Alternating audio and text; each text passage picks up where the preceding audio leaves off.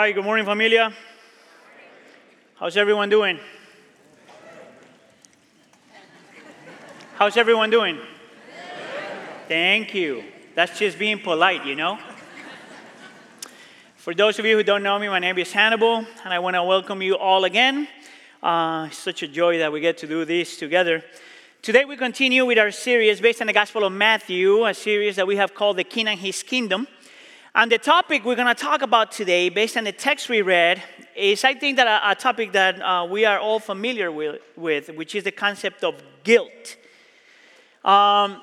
See, guilt is one of those things that if you don't have the right perspective or the right understanding of it, and if you don't know how to deal with it right, has the potential to destroy your life. And it has the potential to destroy the very people you love. If there's one thing in which the secular world and Christianity are in agreement, is that we all believe that guilt is extremely dangerous. If someone does not deal with guilt right, the consequences can be catastrophic.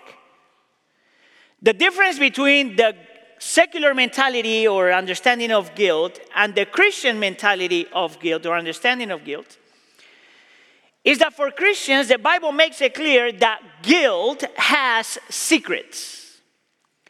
That guilt functions like an inner voice that tells you that there's something wrong with your heart. It's a voice that doesn't go away. It doesn't matter if you try to get distracted. It's a voice that it doesn't go away even though you try to pretend like if nothing is happening. It's a voice that doesn't go away even if nobody else could hear it. It's a voice that doesn't go away even if you think that you haven't done anything wrong. It's a voice that doesn't go away even if you try to convince yourself that you haven't done anything wrong. And it's a voice that doesn't go away even if you try to blame others for the things that you have done wrong. What the Bible calls us to do is not to ignore or pretend or do any of that stuff with our guilt, but to confront it, deal with it, and then take it to Jesus. So let's talk about guilt for a second, and these are my 3 points for today. We're going to talk about the weight of guilt, the root of guilt, and the freedom from guilt. The weight, the root, and the freedom from guilt. Let's go with point number 1, the weight of guilt. Right at the end of this passage, we find one of the most popular and amazing, in my opinion, verses in the Bible. It's a passage that is so known, that is not known only by Christians, but even from people outside the church. In verse 28, Jesus says, "Come to me, all you who are weary and burdened, and I will give you rest." How many of you guys have heard about that verse before? How many of you guys heard a sermon based on that verse before? All right, so we should close the service because you guys already heard this. I want to invite you to read that verse with a different set of lenses. See, I think that verse is so beautiful that you can apply it to anybody in any context, under any kind of circumstances. As long as you consider yourself weary and burdened, that verse is for you. It's so popular that we can use it and apply it in so many different ways, and it's okay to do that. But my argument is going to be that even though you can use that verse and apply it to different people in different times under different circumstances, the primary way that we should apply that verse, or one of the ways in how we should apply this verse, is to put it in the context of understanding that this text is talking about guilt. That when Jesus is using this, he's talking and applying it. He's talking to and applying it with people that are struggling with guilt. See, the word weary there can be translated as exhausted. Someone that is losing heart. Someone that is struggling spiritually. The word burden there is literally this person that feels that is carrying this load that you cannot get rid of. The combination of these two words is important then, because it tells you that Jesus is talking to a group of people that are exhausted of carrying this load, or by carrying this load. And it doesn't matter how much they've tried and do, and anything that have pretended, they continue to struggle with this thing. Guilt is one of those things that never goes away if you don't know how to deal with it. Now, as a good congregant, you should ask the preacher, where do I get that from? Well, I think that is understood, is assumed, because that's the reason why Jesus calls people to repent. Right at the beginning of the text. Repent. And part of the reason why Jesus is calling people to repent is because repentance is the solution or the answer to guilt or for guilt. Jesus says that repentance, recognizing what we have done wrong and apologize against the ones we have done anything wrong, both vertically and horizontally, that is what is going to give you freedom from guilt. Repent. Repentance. Repentance. It's a call to be completely honest. It's a call to recognize that we have messed up, that we are sinful. It's to recognize that there is no excuse, that we have done something wrong, therefore we apologize to one another. And more than that, and not only that, we apologize toward God. Now, the problem with repentance, though, is that I'm almost sure that every single one of us hears the word repentance every week. At least if you come to church, you hear the word repentance all the time. Repentance is so popular that it's so easy to ignore. Repentance is so popular that I would argue that it's really easy to hear, very hard to apply. If you truly consider what repentance is. See, repentance is not just you saying, I'm sorry because I see the consequences of my sin. Repentance has to be more than that. Repentance is much more than just feeling sorry because you feel sorry. Repentance is much more than that. Repentance is hard because you have to recognize that you are sinful and that everything that you have done is sinful and that your sin is grotesque, not only toward the person you hurt, but toward God. Repentance is one of those things that is so easy to say, but so hard to apply. I think that this is the reason why Jesus is so emphatic in the first two verses of the text we read. In verse 20, it says, Then Jesus began to denounce the towns in which most of his miracles had been performed because they did not repent. In verse 21 says, Woe to you, Chorazin. Let me stop there for a second. Because as I was prepping for this, I checked 3 different sources on how to pronounce those names. Not one of them pronounced the names the same way. So if I pronounce it in a different way, it's not because I'm an immigrant, but because you guys haven't made up your mind on how to pronounce those things. Woe to you, Chorazin, woe to you, Bethsaida, for if the miracles that were performed in you had been performed in Tyre and Sidon, they would have repented long ago in sackcloth and ashes. So Jesus is calling these people to believe and to repent. 2 towns that are on the northern side of the Sea of Galilee. And he's saying, I already gave you enough information to believe, and I already gave you enough proof to repent. And then he goes as far as to say, I've given you so much that if the miracles that you have seen, I would have performed those miracles in a different place, they would have repented. That's a crazy statement, church. Because it tells you that God knew what he needed to say and do with those people in order for them to repent, and he didn't. And now he's saying to these people, if I would have done those things there, they would have repented. Therefore, you have no excuse. You have all the information you need. You have all the proof you need. Therefore, believe and repent. But what the text shows us is that these people just don't want to. That they reject the truth of God, the truth of Jesus.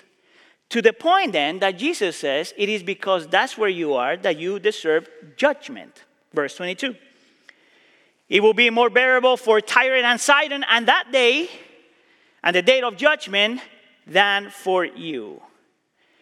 And here's something that is extremely important that we keep in mind and understand. And this is why this text is a little bit complicated to preach, and it's one of the things why we decided to walk through the Gospel of Matthew so I don't get to choose what I want to say.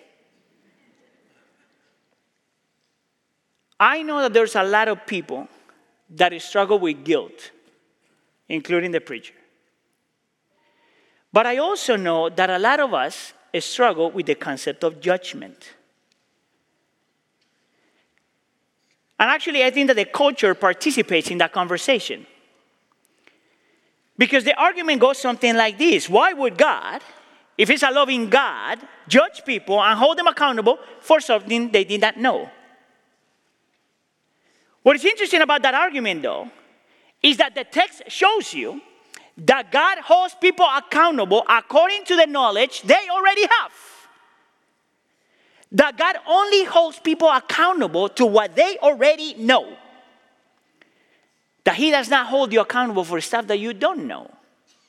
That's actually the whole argument of Romans chapter 1 and chapter 2, where Paul says that we all know, everyone know who God is or how God is.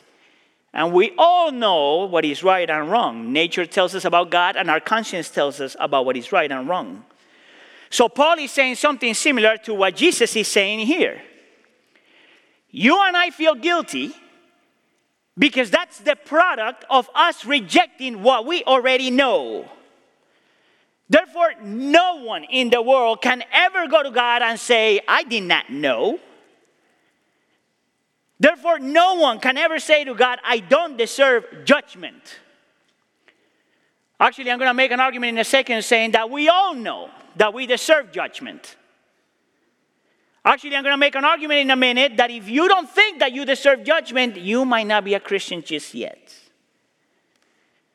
And what Jesus is saying is that guilt only goes away when we truly believe and truly repent.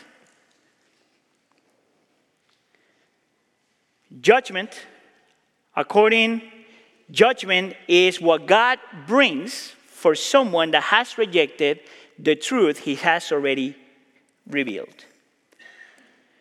Judgment is God saying that every sin must be paid for. I told you that this was going to be a difficult passage.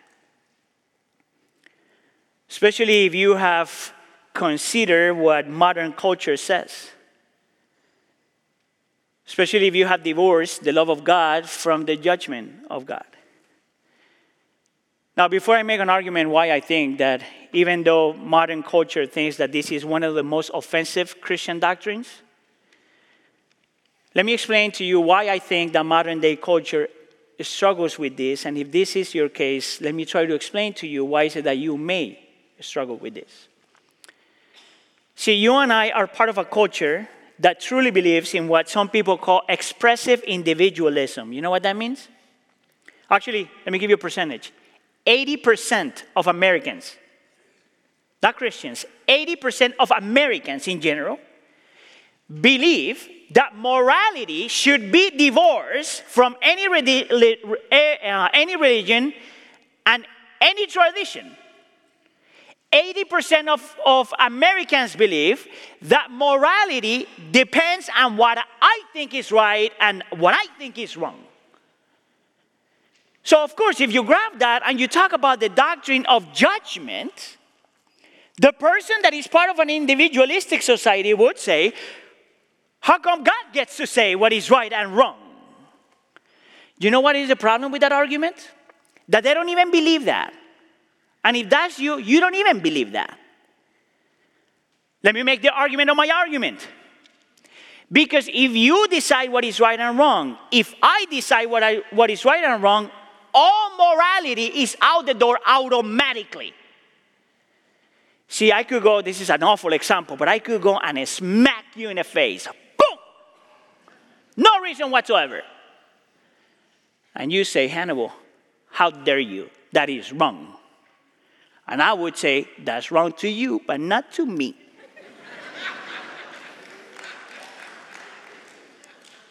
Can you see the flaw in the argument? There's a flaw in the argument because if morality, traditional morality is out the door, then all morality is out the door. That's a flawed argument also because it's inconsistent. One of our struggles when we adopt this philosophy is that we don't transfer the same principles all across. Actually, I'm going to make an argument from a biblical passage and how I think that the culture interprets that passage. So in John chapter 8, we find this picture of Jesus having a conversation with the Pharisees, and the Pharisees are bringing this woman that was caught in adultery. Remember that? And the Pharisees tell to Jesus, the law of Moses tells us that we're supposed to stone this lady. And then they ask Jesus, paraphrasing, what will you do, Jesus? Of course, they're trying to trap Jesus in the argument, right? Because they know that if Jesus says, stone the lady, they would say, well, I thought that you were all about love. But if Jesus says, don't stone the lady, then they would say, oh, you're violating the law of God. And Jesus, that is magnificent, does something completely different. He goes to the people and say, if you are free of guilt, be the first one to throw the stone. Now listen up. The older you are, the more sins you have. So the text says that from the oldest to the youngest, people started to walk away. You know what that looked like?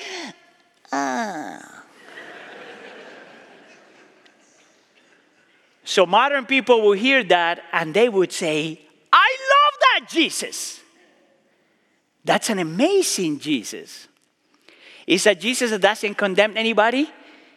It's a Jesus that gives permission. It's a Jesus that knows that nobody get to tell you what is right and wrong.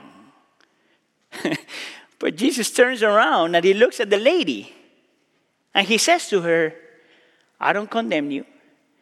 Go and sin no more. My translation, girl, stop sleeping around. Save sex for marriage. That's what it means. You know what happens with modern people when they hear that part? How dare you, Jesus? How dare you tell me who I get to sleep with and who I don't? Can you see what happens when you embrace expressive individualism? You throw out all morality out the door, and you are completely inconsistent. And Jesus says, that's why your definition of morality is bound to what God says. And you feel guilt because your conscience is going against what God says. And deep down inside, we all know that we deserve the judgment of God. Now, once again, going back to the argument, people would say, well, how come the God of love that the Bible talks about is the same God of judgment? And if you were here a couple of weeks ago, I gave another argument, and I said that part of the reason why we have to embrace the doctrine of judgment is because you cannot embrace the concept of judgment if you really believe that God is love. Because if God is love, he cannot see violence, injustice, oppression, and deception and say, that's okay. You know the only people that would say, I don't agree with that doctrine? The only people that would say, yeah, I love that God. The God that doesn't condemn anybody, the oppressor. But if you were the one that were oppressed, you wouldn't like that concept. Because deep down inside, we all will cry out for justice.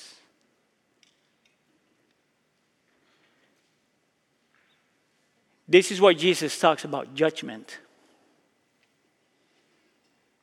And this is why Jesus talks about guilt. So the question, let me ask it again, is what does that have to do with us? Because I believe that even though you might be a good Christian, you're still struggling with guilt. Because none of us, including the preacher, have lived a life in which we are fully obedient to what we have seen and heard. Every single one of us know deep down inside that we deserve the judgment of God. Chris Castaldo, which is a friend of mine and a pastor and author and friend. He's in Naperville area. He wrote a piece talking about this. And in a very poetic way, this is what he says. The human soul thirsts for deliverance. Minds are hunted and returning to past faults, remembering some dishonorable conduct or failure. We live in the shadow of such a guilt, and none of us, even the most circumspect, can avoid it. There is a corner of every house, including the most immaculate, that is in disarray, stained with the dirt of this world. Whenever you visit that corner in your heart, where injurious patterns of guilt reside, the voice of condemnation clears its throat and screams, "You are guilty, everything must be paid for." I want to argue that this is part of the reason why we try so hard. Because we still think that we can fix our problem with guilt with good deeds. Actually, I want to argue that this is part of the reason why we are exhausted of trying to be good. Like if you balance these things out, man, if I'm more good, then guilt will go away. And you try, and you try, and you try, and guilt is still there. Once again, because deep down inside, it doesn't matter how much you try, the weight of guilt is still there. Now, Jesus says the way to deal with that is just repent. Just believe and repent. But I just made the argument that even repenting is hard. That really, genuinely repenting is hard. So the question I'm asking is, why is this so hard? Point number 2, the root of guilt. In verse 21, he talks about these two cities, Chorazin and Bethsaida, and he compares that city to Tyre and Sidon. But then in verse 23, he's going to compare Capernaum to a city that is well known by Christians, Sodom, of Sodom and Gomorrah. Look at what it says in verse 23. And you, Capernaum, will you be lifted to the heavens? No, you will go down to Hades. For if the miracles that were performed in you had been performed in Sodom, it would have remained to this day. Notice that Jesus speaks to this city in a very similar way that he did it to the other cities. But now he says to this city, if the miracles that I perform in your midst, I would have performed in Sodom, they would have repented. So what is it that all these three cities have in common? Why is it that these people have such a hard time repenting, like believing and repenting? Notice that the text doesn't call you to believe, repent, and then go to church. Believe and repent and give money. Believe and repent and serve. Believe and repent and do whatever. The only call for Christians is to believe and repent. Why is it that this is so hard? Well, when you look at the cities and you look at the struggle, I think that the answer is super clear. Pride. See, part of the reason why Jesus is comparing these modern cities, if you will, to these ancient cities is because they all share the same thing, pride. See, pride by definition is us feeling superior to others.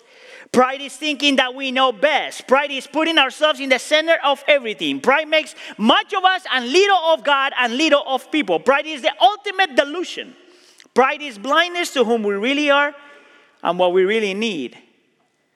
Now, how do I know that this was what these cities struggle with and the ancient cities struggle with? Because if you read Isaiah chapter 23, where it talks about Tyre and Sidon, it tells you that their problem was pride. But this is even more clear with Sodom. Now, if you know anything about that story, people know that Sodom's main problem was their sexual immorality. But did you know that there's a sin behind the sin? So if you think that the worst sin in the world is sexual immorality, you don't understand sin just yet. You know why is it that Sodom struggled with sexual immorality? Ezekiel chapter 16, verse 56 says that the reason why they struggle with sexual immorality is because of their pride. Pride is the sin behind the sin. Pride is the reason why we struggle with guilt. Pride is the reason why we are weary and burdened. Pride is the reason why we ignore what we have seen and heard. Pride is the one that says to God, I don't need you, I know best. Pride is the one that makes us believe that we can be on our own and we are our God. Pride is the spirit of individualism. Pride is what makes you believe. It makes it hard for you to believe and repent. Pride. Listen up, church. Either you kill your pride or your pride is going to kill you. Let me make it even more clear to you, because this is a cheerful sermon. I want to invite you to see that hell is a place full of pride. Did you notice the word Hades there? The word Hades is just another name for hell, and it literally means grave. It could be translated as the underworld or the world of the dead, spiritually dead. You want to know what hell looks like? So get rid of whatever image you have in your mind. Get rid for a second. Get rid of any idea of you imagining someone going, ah! Get rid, because that's the pictures I seen as a little kid. That's the thing that comes to mind. Get rid of anything that says someone asking God for eternity to help them out. Get rid of all that. And listen how Isaiah chapter 14 describes Hades. You said in your heart, I will ascend to the heavens. I will rise my throne above the stars of God. I will sit enthroned on the mountain of the assembly. I will ascend above the tops of the clouds. I will make myself like the Most High. Do you know what hell looks like? It's a place in which the proud continue in their pride for eternity. You might want to take the time to read Luke chapter 16, in which you have the image of a man that in hell, it's a parable, so it's not a real story, it's a parable, it's a story, in which a man that is in the fire of his guilt, calling out to Abraham so he could bring water to him. You know what's interesting about that passage? The man is not even calling out for help to get out of hell. He's being consumed with himself for eternity. This is the reason why C.S. Lewis says that there are only two kinds of people.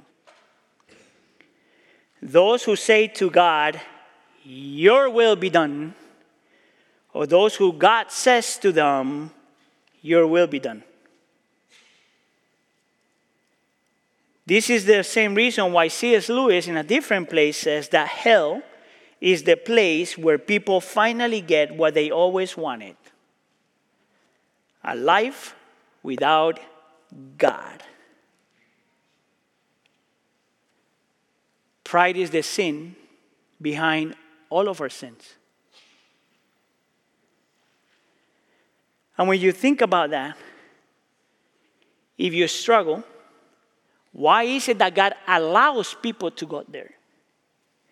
You got to ask two questions. Number one, that's what people want without Him. And number two, why is it that He's holding you back? Listen, for me, I hate that doctrine. I hate the idea that there's people that will burn there for eternity. But at the same time, it doesn't make any sense to me. Why would he save me? Why does he save you? Why does he allow you to see if you and I have the same pride? If you and I struggle with the same pride, our guilt is an evidence that that is true. That we too reject what we have seen and heard. So how do we change, church? If guilt is the product of our pride, and if we don't deal with our pride, we won't be able to deal with our guilt, and therefore we will receive judgment. How do we deal with our pride? See, and someone may say, if you're part of this modern world, you would say, I'm going to become humble. From this point on, I'm going to be humble. You know what's the problem with that? That the moment you say that, you are no longer humble. Because you are trusting way too much in your ability. That's what got you in trouble in the first place. So yes, humility needs to be there, but humility is not something you can work. There's not step 1, 2, and 3, how to become humble. Humility is the byproduct of something else. Humility is the result of something else. So this is point number 3, the freedom from guilt. I think that Jesus is going to make it super clear that the only way we deal with guilt, that the only way we deal with pride, that the only way we're going to deal with the reality of judgment is when we start where he starts, with the word repentance. Right? He says it in verse 20 to the first group of people, and then he says it in verse 21 to the other group, to Chorazin, to Capernaum at the end, right? Repent. So when he's calling people to repent, is because that's the solution. The problems with repentance, though, is that if you pursue it, you have to pursue it with the right motivation. That's the problem. So once again, and I said this before, if you are repentant because you got caught, that's not repentance. You got caught. You dumb. Repentance cannot be because you just want to avoid hell. Because if you repent so you don't go to hell, then you're not repenting for real. You're using God for something. Repenting cannot just be because you feel bad. It has to be something more. So listen up, church. Repentance and humility is the overflow or the byproduct of us embracing 3 things. The people that really repent and grow in humility are the people that understand these 3 things. Number 1, that the only reason why you are here today is because of the grace of God. That the only reason why you are here today, or you listen to this message wherever you are, is because of the grace of God. He chose to reveal himself to you. You did not look for him. You were not in tune with him. You were blind in your pride, and God chose to reveal himself to you. Where do I get that? Look at what it says in verse 25. At that time, Jesus says, I praise you, Father, Lord of heaven and earth, because you have hidden these things from the wise and the learned and revealed them to little children. Notice? It wasn't that people are looking for God. It's that God is looking for people. It's not that we are sitting in our blindness and our guilt and say, oh, I need God. No. He needs to make the first move. It was God's idea, God's initiative. And if you don't think that is clear, read verse 27. This is Jesus saying, all things have been committed to me by my Father.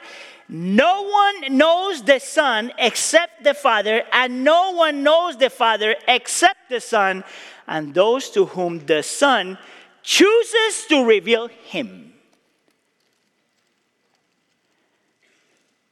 You know why that verse is so hard for many of us?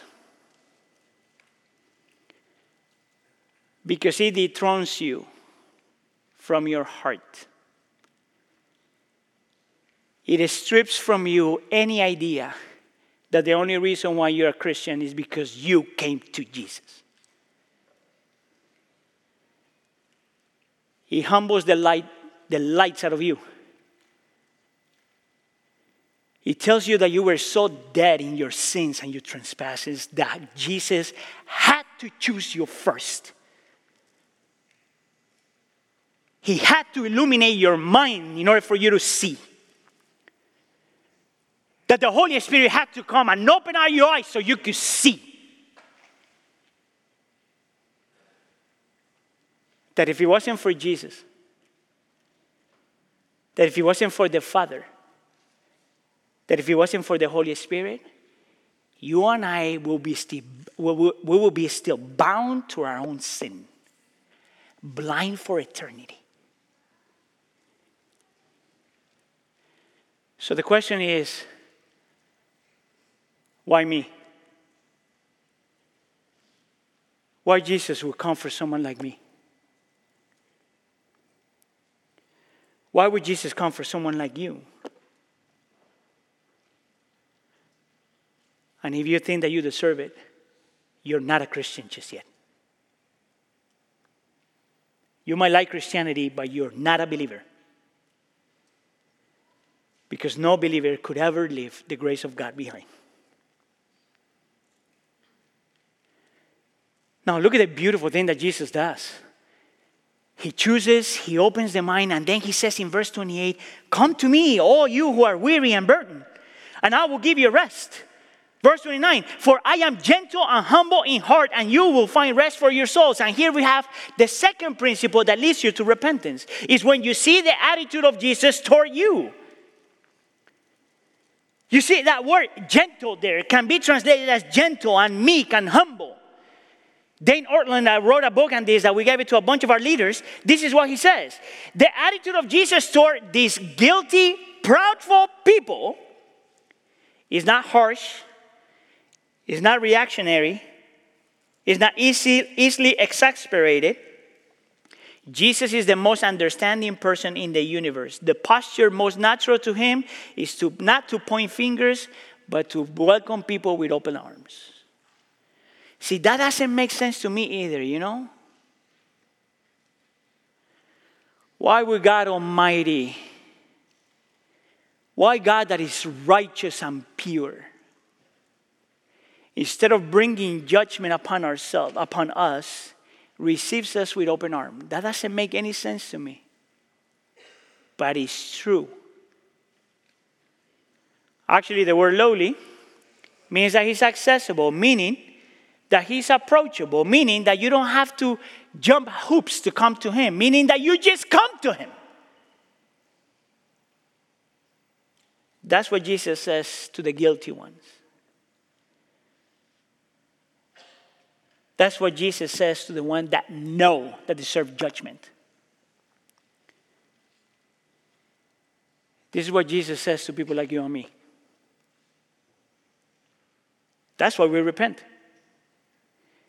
And the third reason why we repent is because of the concept of judgment. See, I told you before, and that's why you got to pay attention all throughout the sermon. I told you before that it's impossible for us to believe that God is love if we don't embrace that God is a God of judgment. Therefore, Jesus couldn't just come to you and say, you know what, yes, you are guilty. Yeah, you deserve judgment, but it's okay. Walk away. He can't do that. Because if he does that, he will be violating his own law, his own righteousness, his own holiness. He can't do that. So we still got the issue with judgment then. How is God going to fix this problem of judgment and love? And in his wisdom and beauty and mercy and grace, he finds exactly the way to do it. He grabs a sinner like you, and he grabs a sinner like me, and he moves us to the side. And he says, I'm not going to give you judgment. I'm going to give you mercy and grace. But instead, he puts Jesus in. and says to the guiltless one, you take the consequence of his guilt and her guilt. And then at the cross, you see this pure, perfect, amazing, full of mercy and full of grace God dying for the consequences of your sin and my sin. Taking the judgment that you and I deserve. Doing the great exchange, you know. Him putting himself in our place and him giving us what he deserved. Isn't that the ultimate expression of grace? Doesn't that tell you that even if you are blind to your sin, he still wants you to come to him? This is why we celebrate communion, you know? Because we are like that woman that was caught in adultery. We know that we have been unfaithful. We know that we have been unfaithful to him. We know that we have given our hearts to other things and other people. We know that we have given our bodies to other things and other people. We know deep down inside where we're supposed to be. And yet Jesus comes and says, they can condemn you. I won't condemn you. Go and sin no more. But do you know why Jesus could say that to her? Because he was going to go to the cross in her place. You are that woman. I am that woman. And that's why we participate in communion. So we could see and taste and remember how costly hell was. How much he was willing to go for you and do for you. So I'm going to ask you to grab your cup. On one side you will find the bread. Before participating in this, I would like us to take just a few minutes, like the Bible calls us to examine our hearts. If you are a believer, this is for you. If you are not a believer just yet, you should not participate. Because God will hold you accountable according to what you already know. Take this as an opportunity for you to come to him. If you're weary and burdened, come to him. So if there's anything that you need to repent of, this is the time to do it. Let's spend a few seconds there.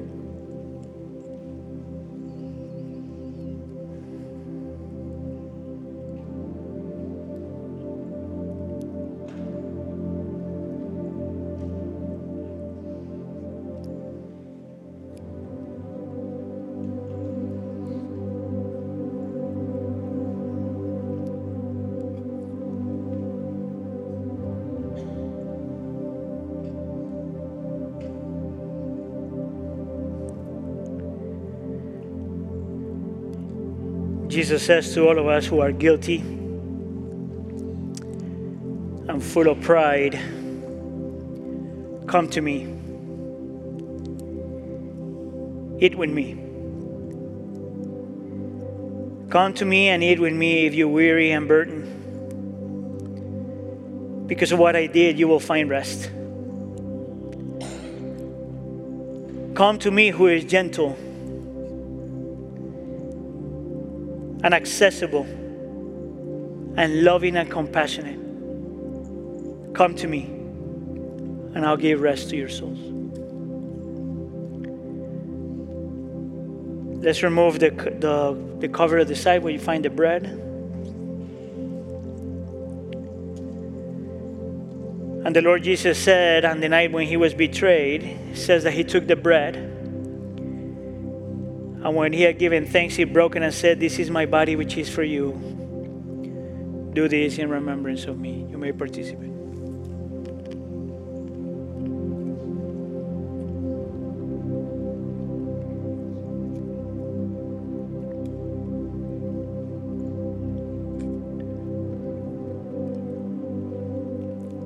Let's now remove the second cover.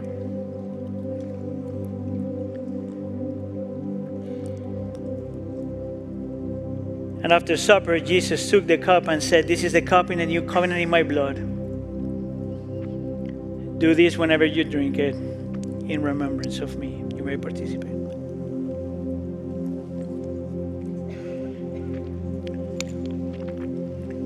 Lord, as we participate in communion, and as these elements enter into our system, we want to remember, Lord, that the only reason why we are here today and we came to the saving knowledge of Jesus is because you revealed yourself to us. You chose to reveal yourself to us. It was all grace from the beginning to the end. We thank you, Lord, because your attitude toward us is not for condemnation, but to bring us in, to love us, to care for us, to transform us with your patient love. Lord, and as these elements enter into our body, we may be able to see and understand and believe that that act of love and mercy was extremely costly. Nothing less but the judgment of God upon the innocent one, so the guilty one could be forgiven. Because of that, Lord, we repent and we believe. Help us believe more and help us live a life of repentance. And we pray for all this in the name of Jesus. And we all say,